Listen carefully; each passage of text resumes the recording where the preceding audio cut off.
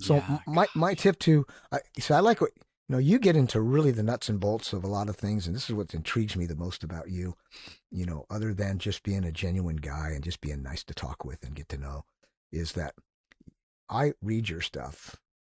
That's a lot of information, and it's well thought out.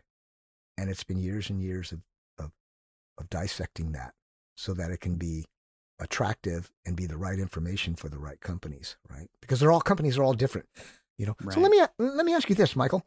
When you go into, when somebody calls you, how does it usually work? You call somebody, they call you, they see you on your website, they see you on Instagram, or somebody says, you got to get a hold of Michael Wilson. He's going to help your company. Is that typically, how do you get your clients and Yeah, you're flipping this podcast around on me here. That's okay. No, I hope you don't mind.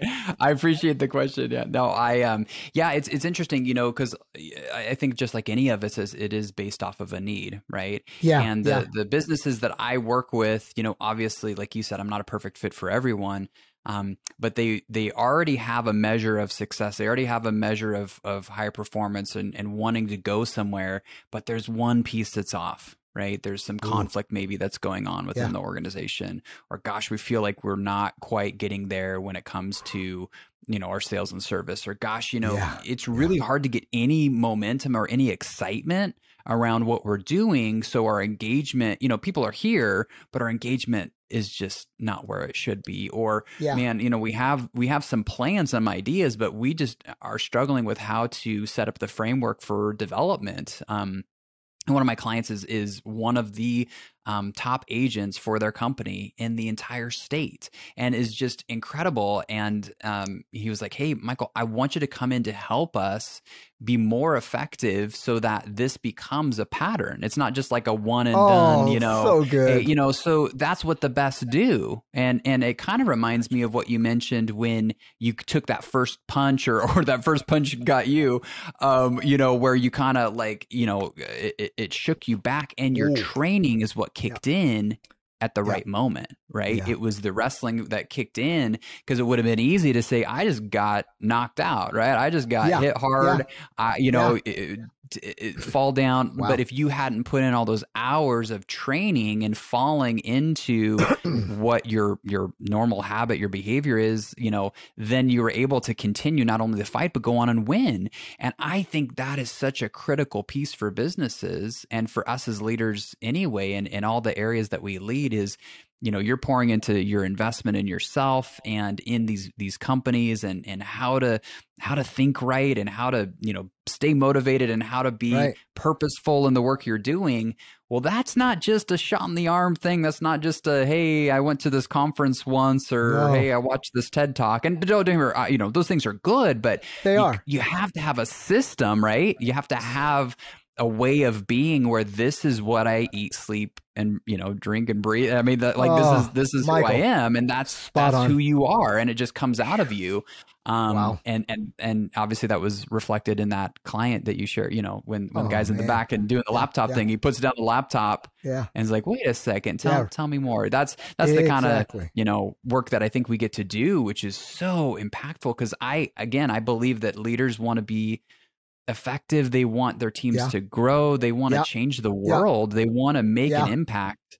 And sometimes there's just some barriers that get in the way of that, right?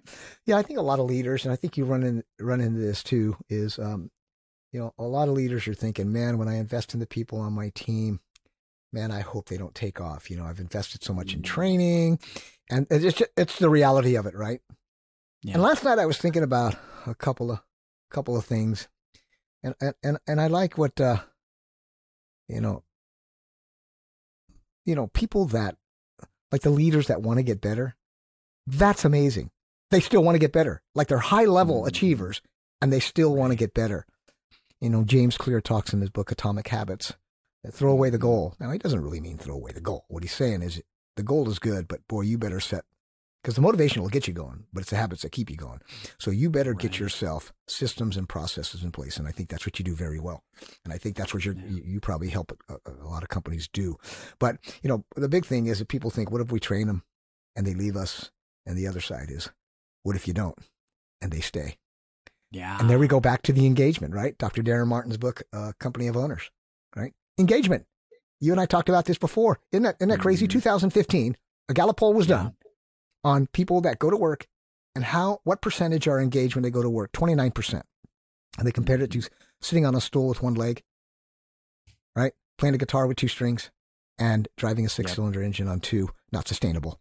Not sustainable. When you look at manufacturing companies and what they do to make a product that is long lasting and always evolving. Now, there are legacy products that stay in a manufacturing company for, it seems like, forever.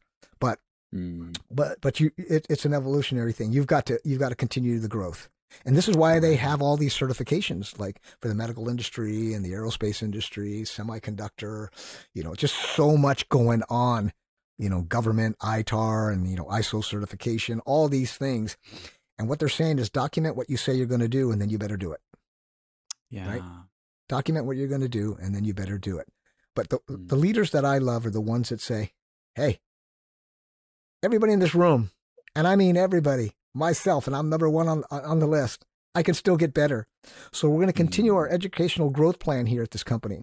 We're going to have seminars done. We're going to do quite a few things. I'll tell you the biggest thing in companies, and I see hardly anybody do it. It blows my mind. It just blows my mind. I go to these companies and I don't see one library inside the organization. Yeah. What a tragedy. It's so now, true. Maybe ownership says, well, maybe it's on them. They got to go home and do it. And it is. If somebody wants to grow, they'll grow. If somebody wants to win, they'll find a way to win.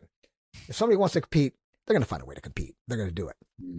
So I was doing a talk for Santa Pac Corporation, who does a lot of on-site waste products. They make these amazing machines and autoclaves. And so I got to know them because we were a company I was representing, and we were doing their hubs and spindles for the autoclaves.